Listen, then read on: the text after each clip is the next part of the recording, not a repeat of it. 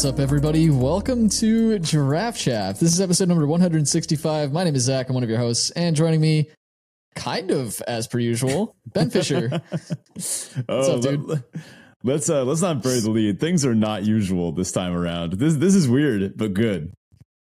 Yeah, so if you're not watching on Spotify or on YouTube, you don't know this, but we've switched our recording software, and now we've got video.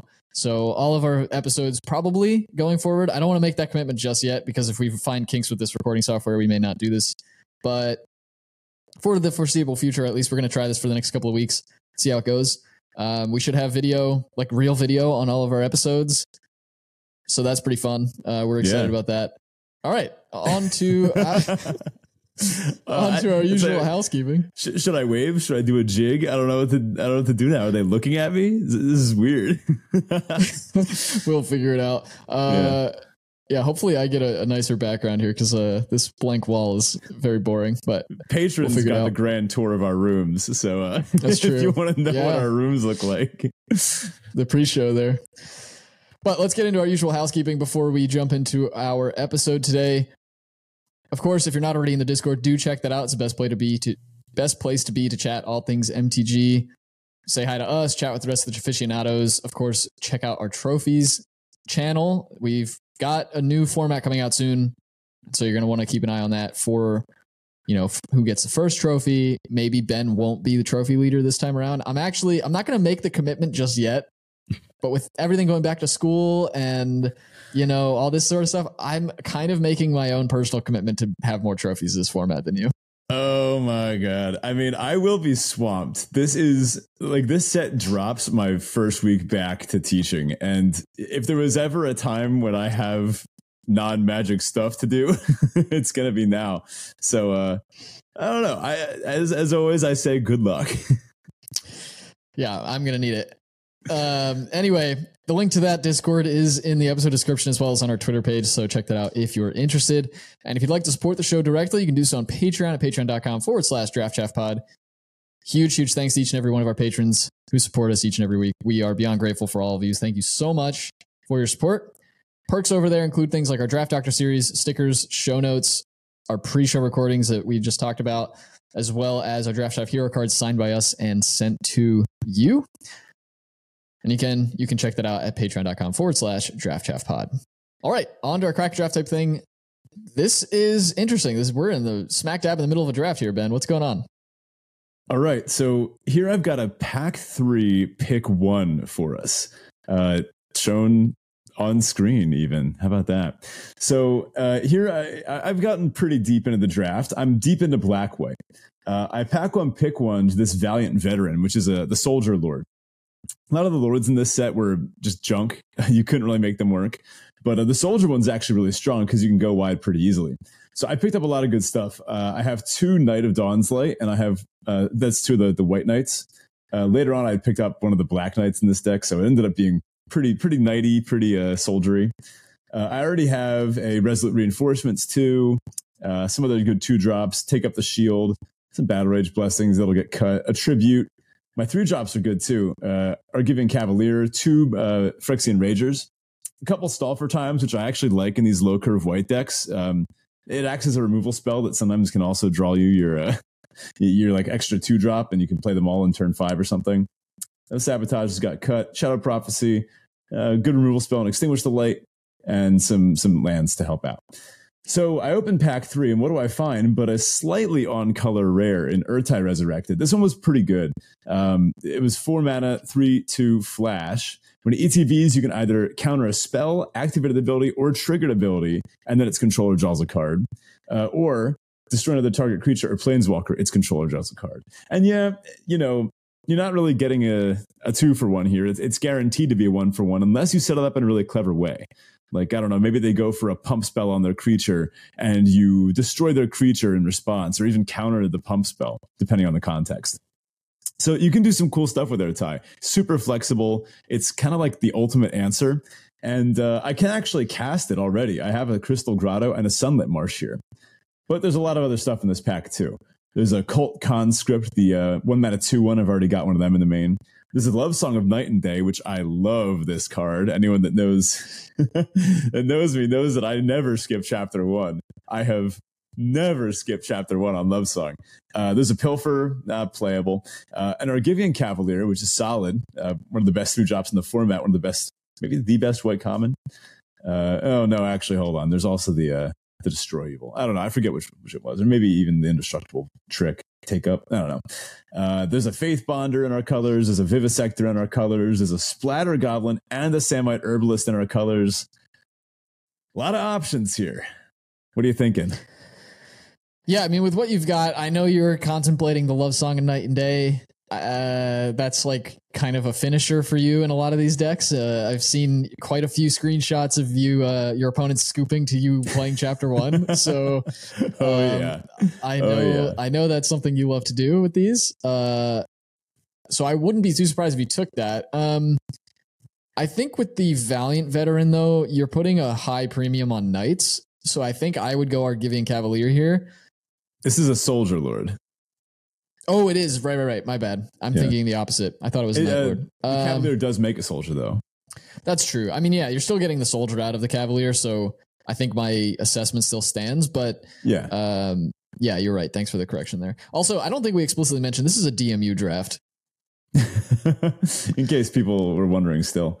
Yeah, this was up on Flashback, and I adore this set, so it's been a lot of fun. And also, maybe it'll be relevant for today's episode in some way. I don't know. I think taking Ertai is defendable here.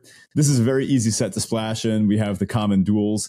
It wouldn't be weird to find a blue duel adjacent to black or white, especially because, sometimes those can go kind of later if the green drafter isn't snapping them all up. But here I actually did go with the Argivian Cavalier. And I don't know, sometimes it feels a little bad to pass your rare, even when it's kind of on color and actually castable and pretty good. But the reason that I took the Argivian Cavalier is because I figured it had a higher expected value for my deck. Oh, well, what is expected value? I guess you got to wait for the main topic. Wow, nice lead in. Yeah. I don't know. I mean, Ertai is fine. I just think that, and you don't have very many 4-drops, so maybe I could see how you craft the rest of this draft to let you kind of want to keep mana up on 4. But a lot of times this deck really just wants to tap out, play I think you'd rather play 2/2-drops on 4 than hold up Ertai and maybe not actually get any value out of it that turn. So this just is the reactive kind of game plan that I think a deck like this isn't trying to play. Yeah, and honestly, that giving your opponent a card, it functions kind of similar to Love Song of Night and Day. It actually works better in assertive decks than reactive decks, because then sometimes you kill them before they can do that. Like if this was just what if this is just like a Ravenous Chupacabra in your deck, right? It is if you kill them the turn you cast Ertai, right? You play it, you kill their 4-drop, you swing in with your whole team, and then they go to 1, and all the cards in their hand don't do anything because they're at 1 and they can't stabilize. So it could have some legs here, but it's a splash. It's just a little silly, and it doesn't really have any vector synergy with what I'm trying to do already. Meanwhile, Valiant Veteran and Enlist, they both kind of lead this deck in pointing towards wanting to go wide as possible, and then maybe occasionally go tall with a Cavalier to punch in some damage early. That's kind of the strength of this card. And then going super wide, maybe picking up an overrun style effect, and then swinging with a million things to close up the game. Yep. All right, on to our Teferi Tibble. This is our Roses and Thorns style segment where Ben and I share a high and a low from the past week. So, Ben, what's going on? Well, I'm going to start with my Tybalt this week, the downsides. School's coming. I realized today that in exactly 2 weeks, I will be back. So that's... Did you ever, I don't know if you've taken a second to contemplate this before, but you realize that, you're going back to work as soon as a set with a symbol of woe drops. Woe is me indeed. Yeah, it's I don't know. I wish I could enter the wicked slumber instead of going back to school. It sounds nice, right? In the wicked slumber, you have nightmares / dreams about your wildest fantasies, and they come true sometimes, but also I don't know. I have some issues with the lore of this set. We can get into that later, but sounds like something for a Flavortown episode. Yeah.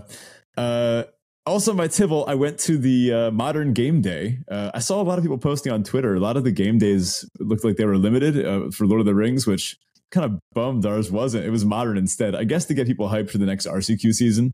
I played Pioneer in this last RCQ season. It was a lot of fun, I enjoy playing white humans, white weenies. So that was fun. But this one I played Black White Scam, and I made such a huge pun. I basically threw the tournament away.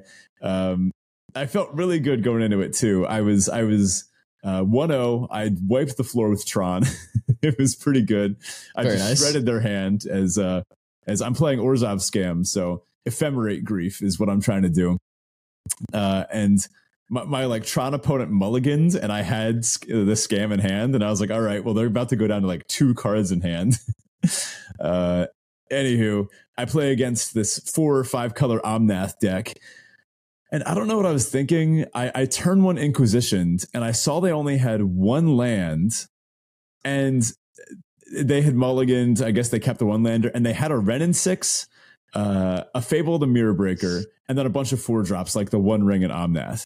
So I don't know what I was thinking, but I took the Fable of the Mirror Breaker instead of the Renin 6, which that meant all they had to do was top deck 1 fetch land, and then they could just recur it with Renin 6, and then they could hit all their land drops. But if I had taken the Renin 6, they would have been stuck on 1 land and then 1 3-drop and a couple 4-drops.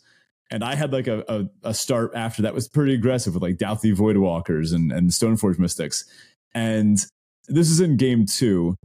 I think had I taken the Renin 6, I would have just won the match right there and gone on to do who knows how well in the rest of the tournament. I probably could have made top 8 in that case. Instead, I proceeded to lose that game and basically every other game after it. Because that punt just got to me so badly.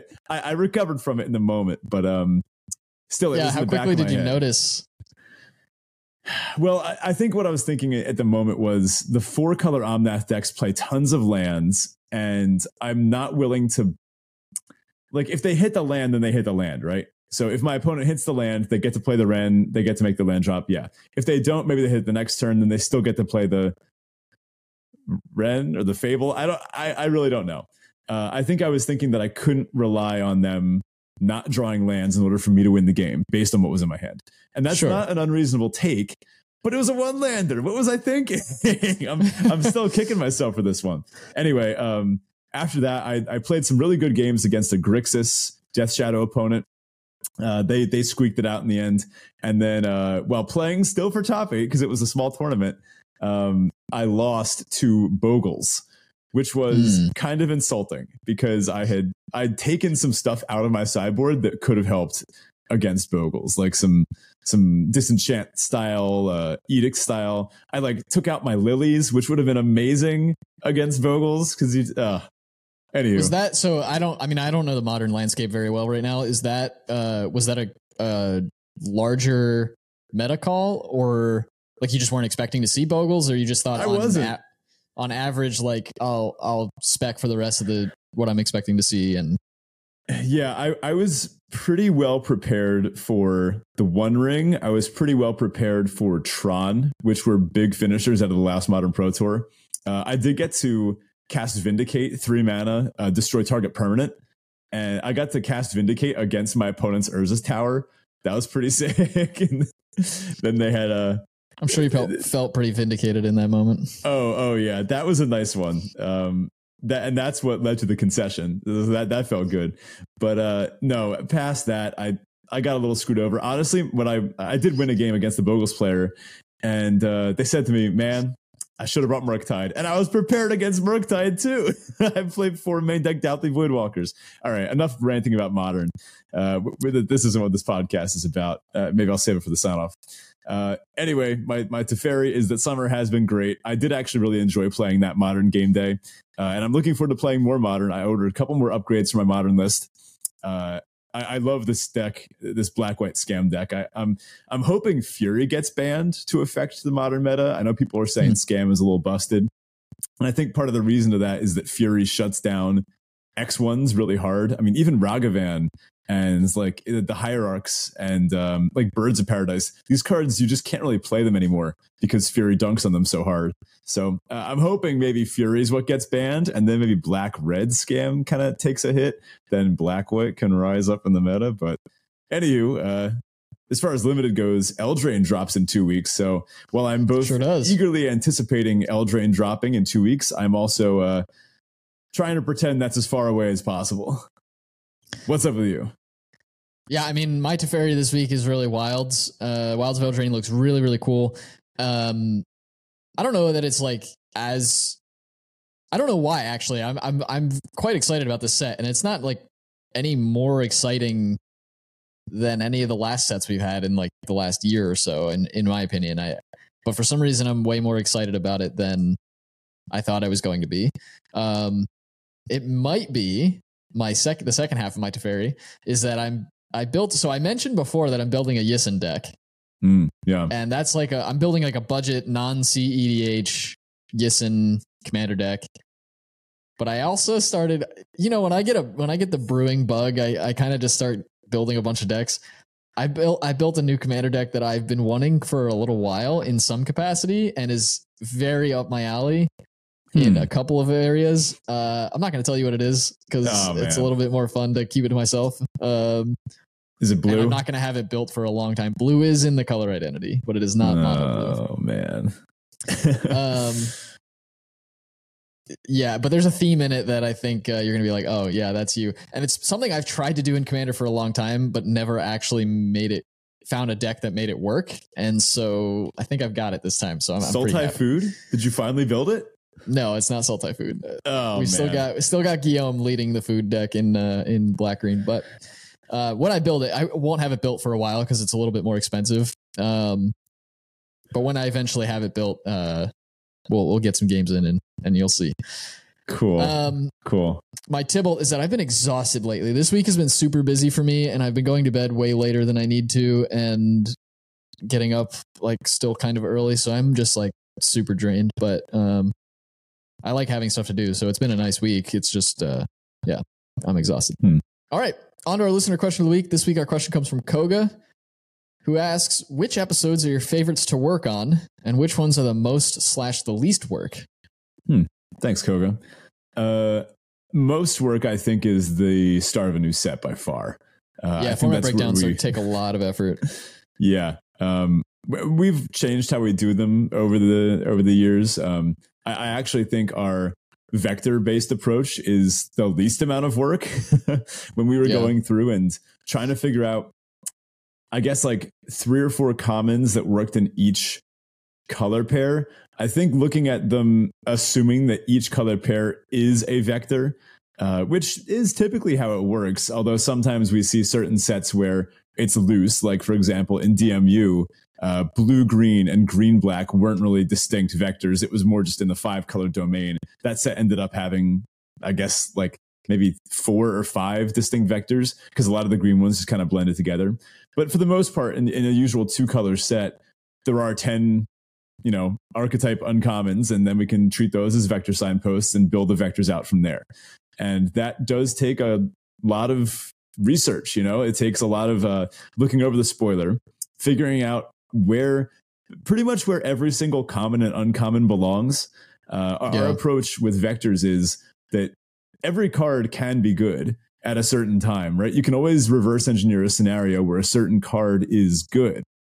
So we look at that and we look at pretty much every card and we say, when is this card at its best? In which vector is this card at its best, basically? And that takes a while. Yeah, and we like to do, we're kind of taking we typically start with the signposts, like the ones that WotC puts out as like the signpost uncommons for the set. Mm-hmm. And we typically start there and try to like see in the context of the set, is that a vector that's supported? Is it not? We often will just use all of those signposts as the ones we talk about in the set, but in the format breakdown rather, but the set doesn't always support them as actual signposts. So that's a little bit weird. And sometimes we try to, hint at those things in our format breakdowns and such. But those are definitely the hardest work. The least work probably are live drafts, because we kind of just sit down and go through a draft, which we've been doing, right? So that they don't really take all that much work in terms of preparation. I guess in terms of editing, those can be kind of the more difficult ones. Favorites to work on, though, in a lot of ways, I think the format breakdown is my favorite to work on, because it's just it is a fun episode to go through. Any of like the random ones where we just kind of talk about our thoughts, like the last week we talked about the Gen Con announcements. Like that's always really fun to do, because we're just sitting around and talking, and Ben and I have been friends for a long time, so it's great to just have like kind of a conversation that we would have normally without really having to put any thought into it, and just kind of sit down and have a conversation. Like those are always fun. Yeah, agreed in that. I also do love the live drafts, especially like a vintage cube or like a weird set like Arena Cube or a Chaos type. Anything wacky that's a live draft. I mean, that's why we do this, right? Like we love drafting Chaff here. So as much as we can. Yeah, that said, this episode is not for those who are looking to have chaffy EVs or chaffy, win rates. We're actually going back to basics this week to talk about when not to take good cards. Yeah, a little anti-rare drafting for you. Kind of hinted at by our crack a draft type thing earlier. I feel like one of my biggest level ups in all of my Magic career was when I learned to pass rares. And like I learned to pass traditionally good and flashy cards. Maybe not even good, just like flashy cards. There was definitely a point when I was starting off that I would just take the rare out of every pack. I wouldn't really every pack one pick one at least. I had some morals, but I would just take a look. I'd see, oh, rare, let's slam it. If it's good, whatever. If it's bad, I remember the very first draft I did, I took Spear of Heliod. And I just kind of forced it. It turns out that one actually was kind of good, but I didn't make a good deck around it because I played mono white. And that wasn't even good. Yeah, but it is a huge level up to recognize when to take good cards and when not to. And I think the way that we kind of approach drafts with Vector Theory help us figure out when is the right time to pass a good card versus speculating on a good card versus taking a good card thinking it fits in your deck when it doesn't. Vector Theory helps with all of these kinds of things, but we're going to break down different areas throughout the kind of decision-making process for the middle of your draft to help you get better at, well, when should I pass this good card versus take a maybe quote-unquote mediocre card, but one that actually fits your deck really well. Mm-hmm.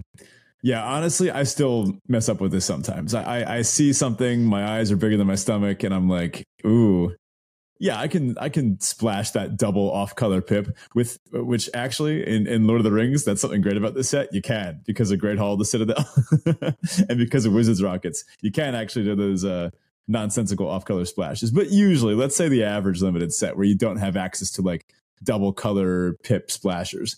And I think one good way to approach this is by talking about EV, or expected value. So what is EV? Yeah, I mean, essentially, EV is really what it says in the name, right? It's the value you're getting at, the value you expect to get out of a given card. And you hear this in a lot of different areas. I think probably the most common one you'll hear at the beginning of a new set is like, especially for constructed players, like if I'm going to buy a box of cards, what's the expected value of the box? Am I going to open the same value that I purchased it for? In terms of a limited draft, though, we have to talk about expected value because in the middle of a draft, you don't really know how your draft is going, right? We don't know exactly how the rest of the packs are going to open up. We don't know exactly. You can make very educated guesses about what you're going to get past and what you're not, but you don't know for sure what you're going to get. And then we talk about value in terms of the vector length of a card. And when we talk about Vector Theory, if you haven't already heard about Vector Theory, we do have a bunch of episodes on that, so definitely check out our backlog of episodes for some 101 and 201 kind of classes on Vector Theory. But essentially, vectors have both a direction and a strength, right? A length of the vector. And so the value of the card that we're talking about in this case is the length of that vector. So we have to think about it in the context of the deck we're trying to build. Yeah, and you have to do some estimating here, right? You have to figure out, well, maybe I have these two options.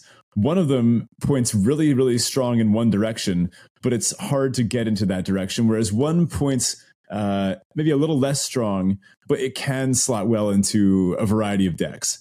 So you're making a prediction here. Sometimes you should make the safe bet. You should hedge a little bit over the high risk, high reward one and pass that rare that you're not actually sure you're going to play in favor of taking a common or a land or some sort of fixing or generically all around good card that you almost know for sure is going to make your deck.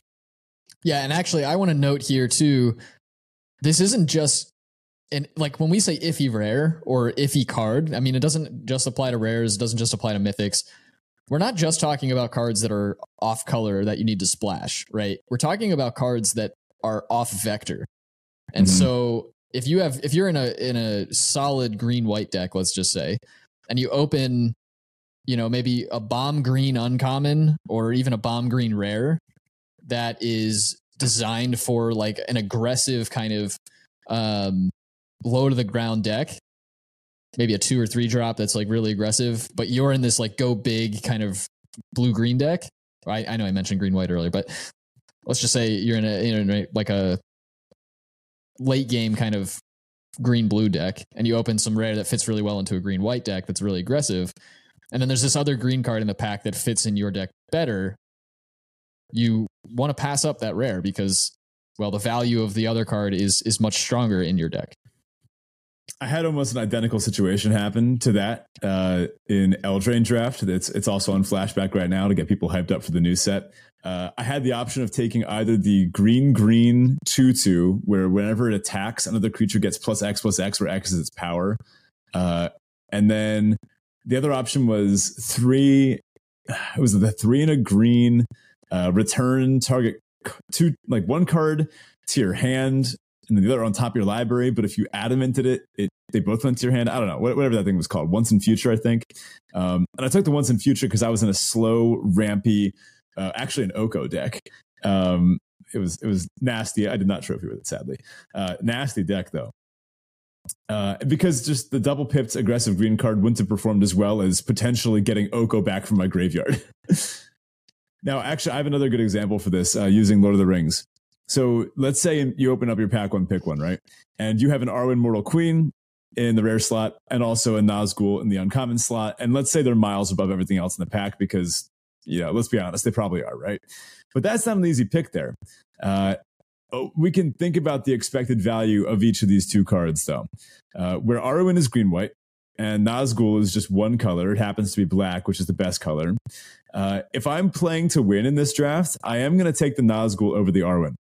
And just because it's statistically, if you were to run this 100 times in 100 different draft scenarios with all different packs that come after that, if you had that opening and then just everything that came after that was randomized 100 times over, you're going to play the Nazgul maybe like 50, 40, 60% of the time in those decks that you wind up with. Where the Arwen, I feel like you're probably going to end up playing between 20 to 40% of the time. Like if you're forcing green white, I don't know, the meta's kind of swung back and now people are starting to take green cards again. So you're not going to play that nearly as often. Sometimes you just don't wind up in the two colors of the rare that you take first pick. So you're just more likely to wind up with a deck that it can play Nazgul. Right. And in this case, when we're evaluating this kind of scenario, right, we would say the Nazgul has higher EV. The expected value of that card in this scenario is higher than Arwen. Now, so, yeah, it makes sense. You take it. We can also consider a similar situation. Let's say you're playing, I don't know, like a red-green rare pile where you're playing, like I mentioned earlier, Great Hall of the Citadel, and you're already splashing like a Faramir and the Witch King of Angmar and other off-color bombs like that. You have like Woe's Pathfinders and plenty of fixing. And now it's pack 3. Now, again, imagine you open that same pack with the Nazgul and the Arwen. Well, now you actually are able to support that Arwen pretty well, right? Maybe it's not perfect for your deck. It's not like a Doors of Durin, like a red-green slam or anything, but you can still play it. It's still on vector for you. because they're already trying to splash off color legends like that. So in this case, I would say that Arwen would have the higher expected value than the Nazgul. Sure, yeah, you could play the Nazgul in that deck, but it's a little harder to cast, right? It's not a legend itself when you cast it. It can be when it enters usually. But in that case, like it's going to be harder to play. You could splash off like the Woes Pathfinders or pick up some fixing or something, but the Arwen is clearly more on vector for you in that case. Right. So essentially, we're talking about weighing between these two options, and it's really up to you. That's part of what drafting is about, is figuring out amongst all the cards in the pack, what's the best card for me to take at this point. Now, that probably sounds really obvious, but when you start to break it down in terms of expected value within the context of your deck, right? Expected value isn't just something that we can keep as a constant. It's contextual. It's something that depends on the deck you're drafting and also the decks that your table is drafting. So let's look at some things that are kind of rules of thumb to consider when you're looking at your rare or any other card that you may be picking between in a given pack. So first off, is it even good? I mean, this you can kind of start out looking in a vacuum. Is the card even good? A lot of rares we see in plenty of sets, and we just came out of a set like was it one where one where like just a bunch of rares were complete traps or just absolute almost duds. Every single one. Yeah. How many Mycosynth Gardens did you open? At the GP or total? Yeah, I feel like this is one of the biggest pieces of advice I'd give to my younger self while drafting. Just to be aware of the rares that you shouldn't actually try for. Often because they're not supported in the set. The vector support just simply isn't there for that. There were a couple even in this in the last couple sets, right? What's the one in Lord of the Rings? There's like a black red equipment thing. No, like we're not doing that. And even something similar to that. Maybe the vector does exist within the format, but your deck can't support it, right? A good example of this is the Defiler cycle in Dominaria United. I'm just referencing DMU all the time today. I just love that set. It was on flashback, so I gotta love it while I can. The Defilers were the double pipped, sort of mono-ish color supported. They didn't want to be domained. Defiler of Insight, the blue one, I think. 3 blue for a 4/3 flyer. It gave you a blue permanence Phyrexian, and then whenever a blue permanent entered, you could draw a card. Or whenever you cast a blue permanent or something like that. Now that wouldn't actually go that well in like a 5-color domain deck where you have like one blue permanent besides it. You would probably take something like Wingmantle Chaplain over it because you're not supporting that thing's vector. Whereas Wingmantle Chaplain is just good in any like 5-color domain deck, and especially more so if you build towards it within that vector. Maybe you're already in the Defender's deck and you already have some support for it. Yeah, and then the next thing you kind of want to look at is, are you playing best of one or best of three? In best of one, you've got some things you don't necessarily need to consider that you do want to consider in best of three, like, is this a good sideboard card?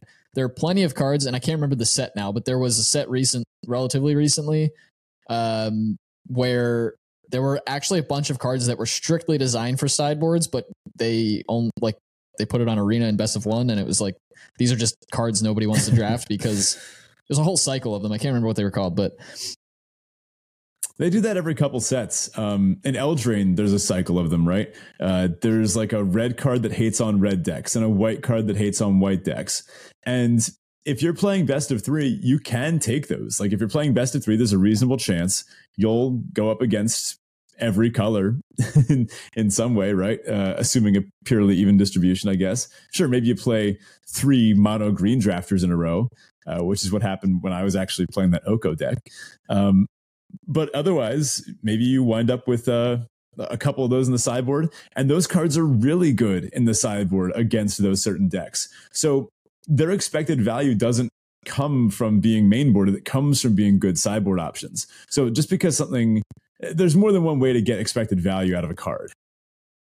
Yeah, these are all things you kind of need to envelope under how good is this card or how effective is this card. And you can see that also with cards that not necessarily sideboards, but another way to kind of flip this if you are in best of one And maybe, maybe you don't play best of 3. That's okay too. But a different way you can kind of flip this question is, what does my vector do poorly, or what doesn't it do? And then you can think about taking cards that will shore up those weaknesses and evaluate the card in the realm of what kind of hole is this card actually filling in this deck. A good way to think about this is that in modern limited formats, you're usually not scraping for playables, right? That there's usually enough there. You'll always wind up with a couple extra cards that you wind up being able to cut. Now, imagine if maybe instead of that 25th best card, you had taken a really strong sideboard card in best of 3. Well, then you've shored up your game plan against like a green deck by taking that green hate card. And it didn't really cost you anything if you took it over your 25th best playable, right? Maybe there were 6 cards left in pack 2. And you're like, well, there's nothing else really here for me. Maybe there's this fringe playable that could get cut anyway. But I could take this, this card that kills flyers, right? I'm playing a green deck. Maybe my opponent is like on blue-white or something. Yeah, I could use that. And you're not going to main deck it.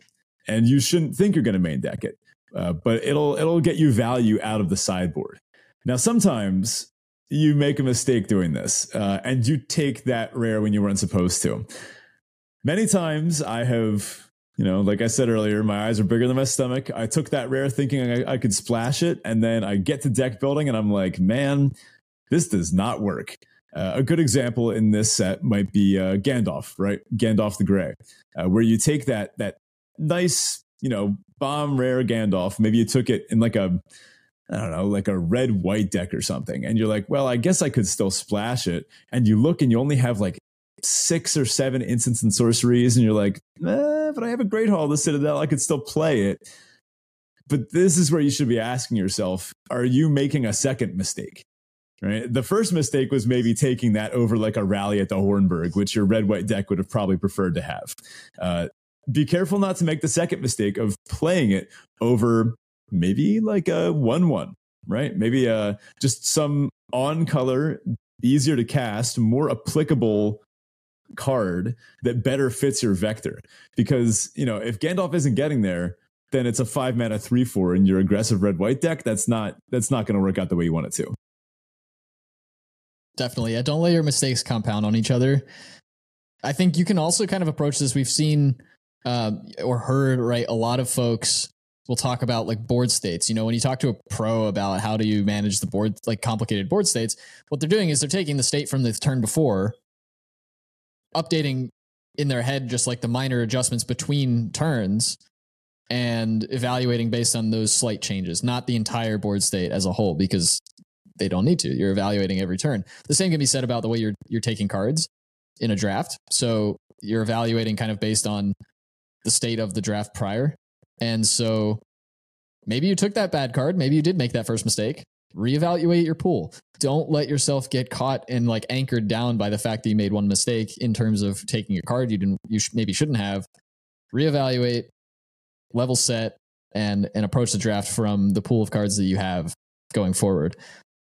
That said, I'll also just throw a little like extra tip that I try to keep myself to. I don't always adhere to this.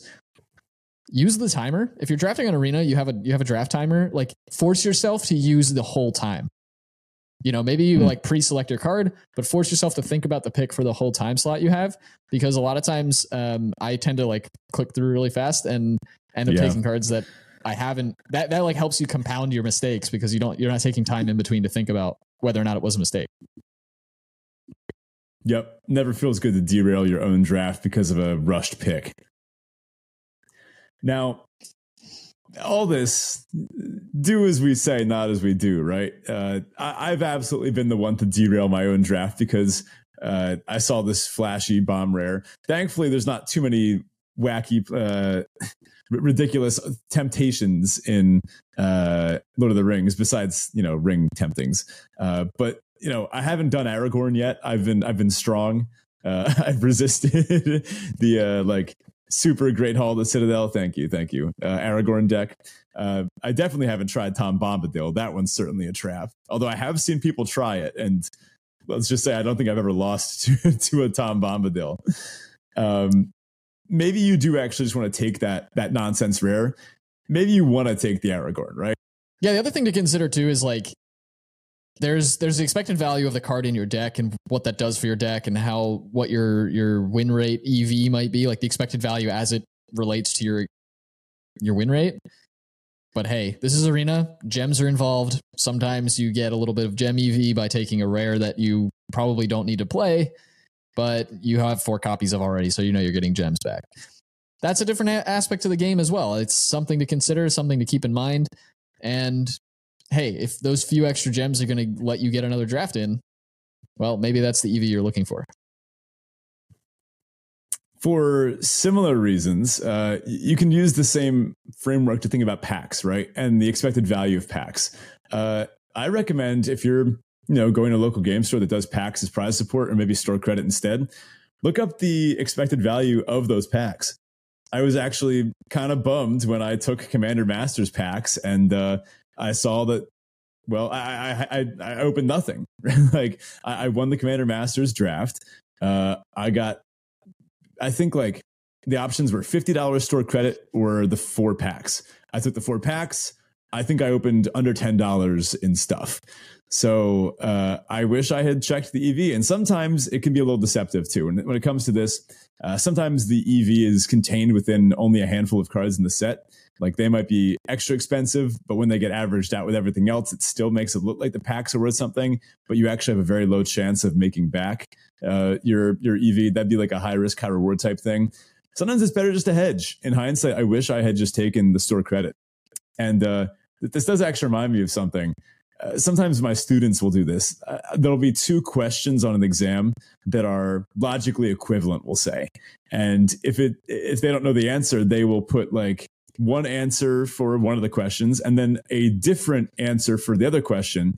And those 2 answers are not, well, let's say they're not logically consistent, but they know that it's down to those 2 choices for the two questions. So it guarantees that they get one of the questions right and one of the questions wrong, rather than say getting both questions right or both questions wrong.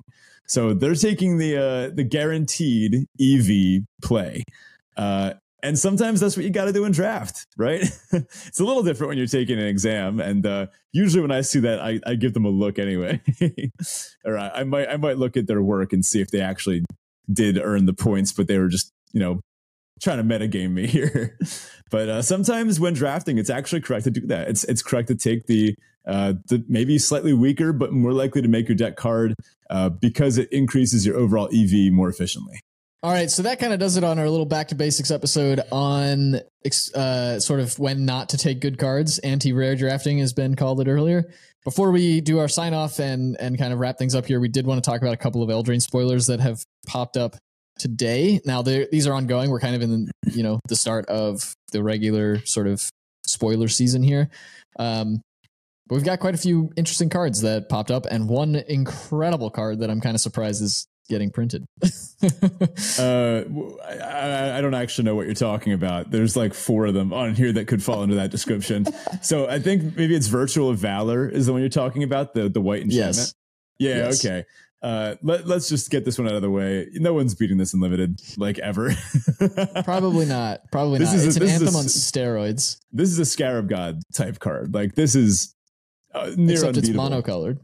It is monocolored. Now that's pack EV, right? That's EV right there. So this is an enchantment. It's a 5 mana enchantment, 3 white. And it does an adventure. You can instant adventure off of this. So yeah, we're seeing adventures on non-creatures for the first time. That's kind of cool. You can adventure to make a 2/2 white knight creature token with vigilance. That adventure costs 1 of the white. I think as a flash too. I think I saw in one translation, maybe not. Hard to say. Oh no, it's an instant, so it does have flash. So that's just a 2 mana 2/2 vigilance with flash functionally. That's good. And then stapled to it, you get 3 white.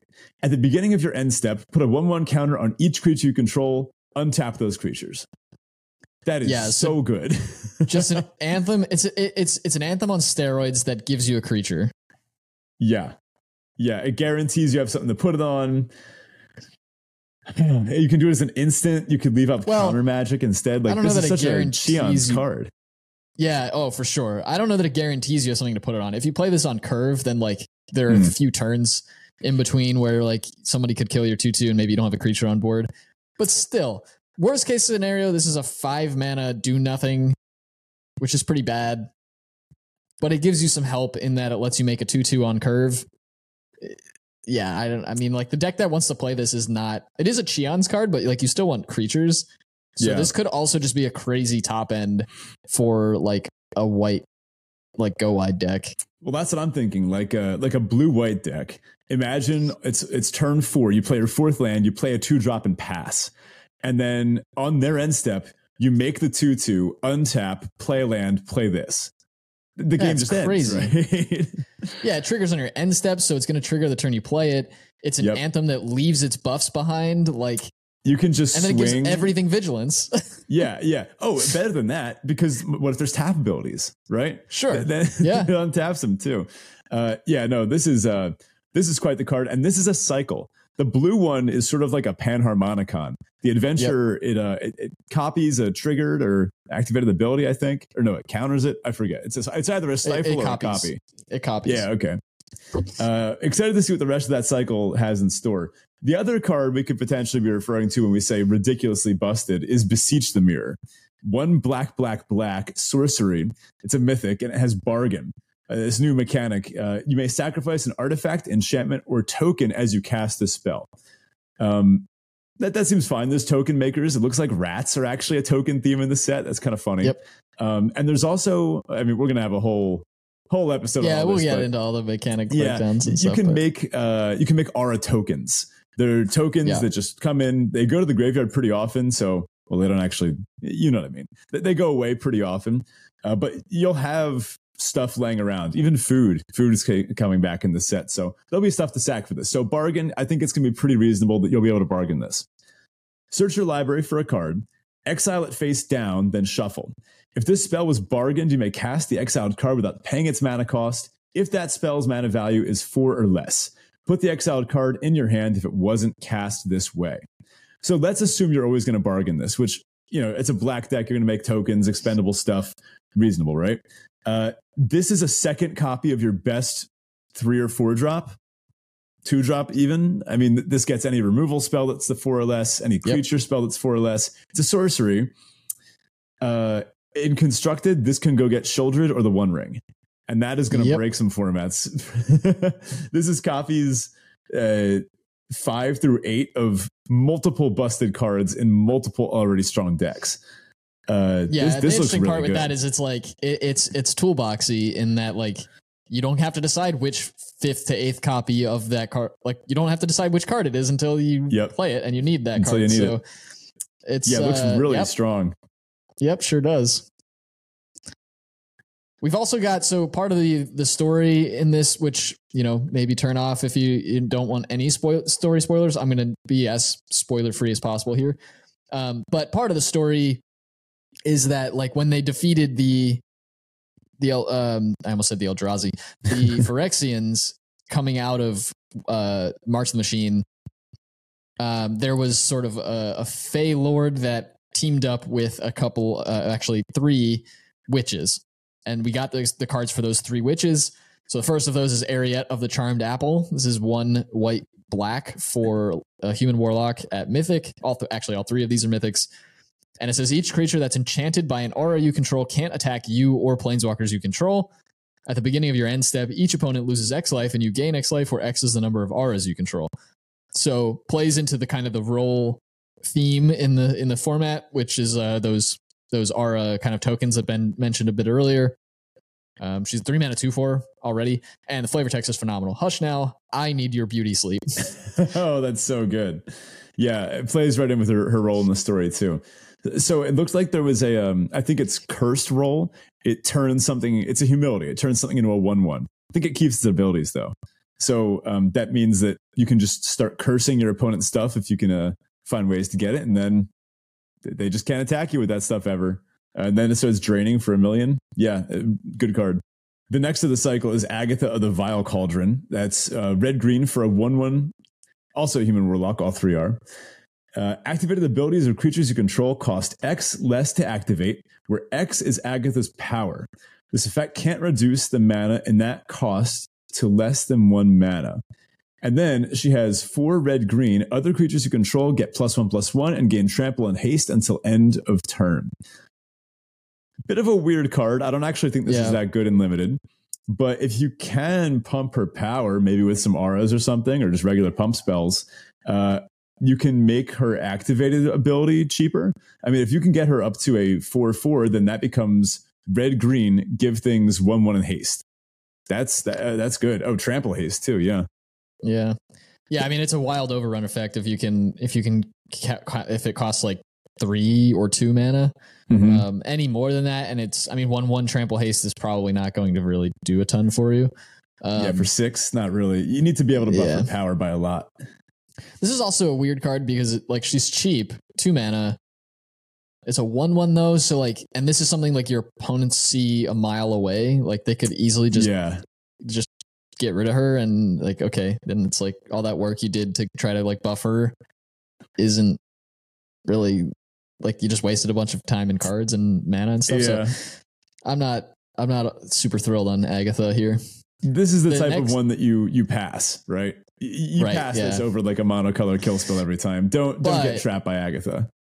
I will say though, like in the right vector, in like a pack 3, if you get past this, or maybe you open it pack 3, pick 1, and you've got like a really solid red-green kind of Buffy style deck, she could fit in real well. So yeah, if games go long too, and just 1/1 and trample, I mean, it's not bad.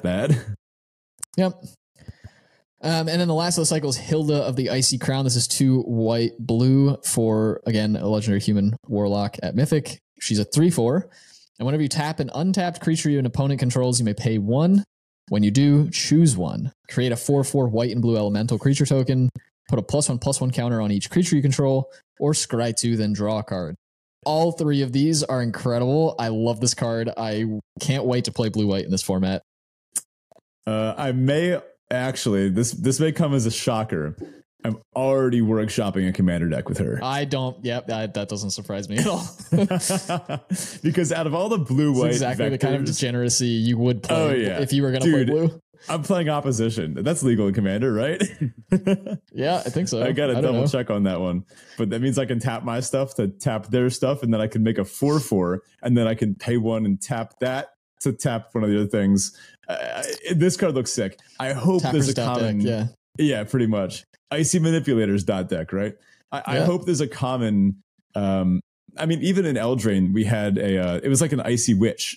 She was like a 3-mana 2/3, and she would like lock something down if she hit it in combat. But then her adventure was like tap something, it doesn't untap next turn. And now we have stun counters, right?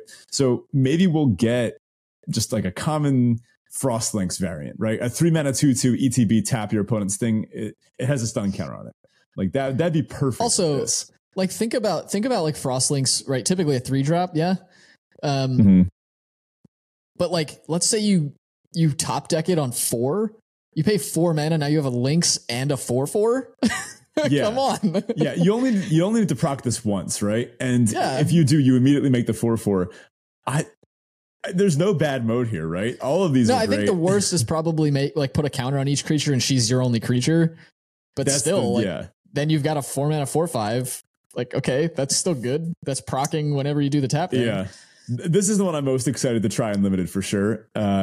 And the Vector Uncommon, it's also right along this. I think the Vector Uncommon might actually be a Frostlinks variant. It is a tap. No, the Vector Uncommon, I think, actually taps repeatedly.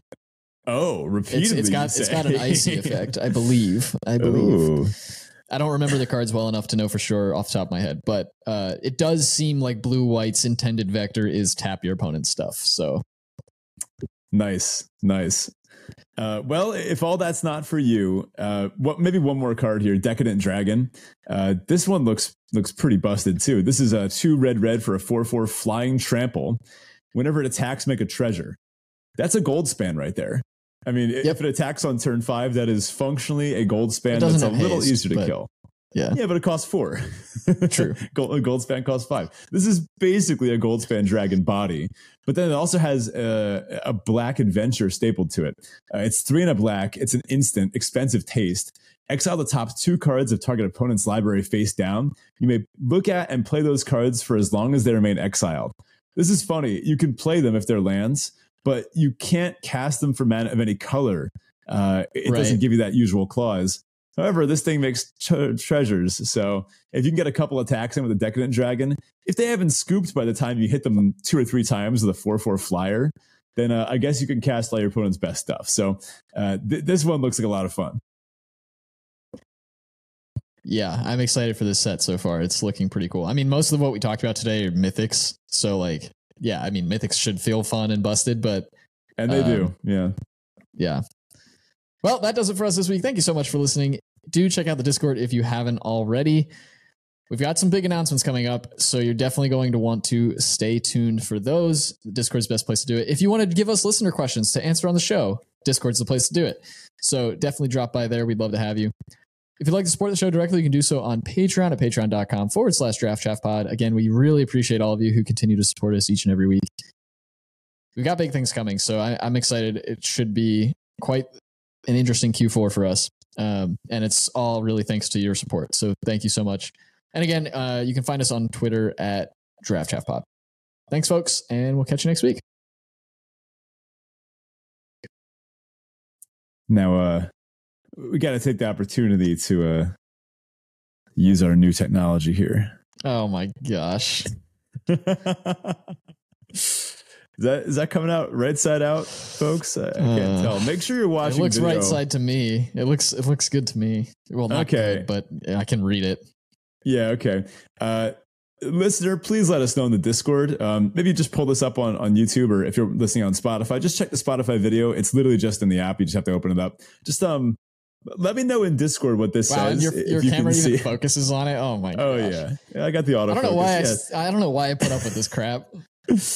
Well, let us know in the Discord, folks, if that works. You know what? Just for you doing that, I'm going to give you a little insight to the deck that I said I'm not going to tell you what it is. I'll give you 2 bits of insight because I think they're both hilarious. Okay. One, I dismantled group hugs to build this. Whoa, hold up. The Kyrnos one? The Kenrith one. Oh, I no longer have a group hugs deck. It's gone. Whoa, you're getting mean. Well, here's the thing. I realized the last couple times I've played Kenrith, I haven't had very much fun because I just give everybody resources and then they kill me immediately. Like nobody, I thought when I built a group hugs deck, I thought like, oh, everybody will love keeping me around because I give them all the resources they need. Turns out once they have the resources they need, I'm of no use to them. So that's one. I had to. I didn't have to, but some of the cards in my Kenrith deck I'm using in this new deck.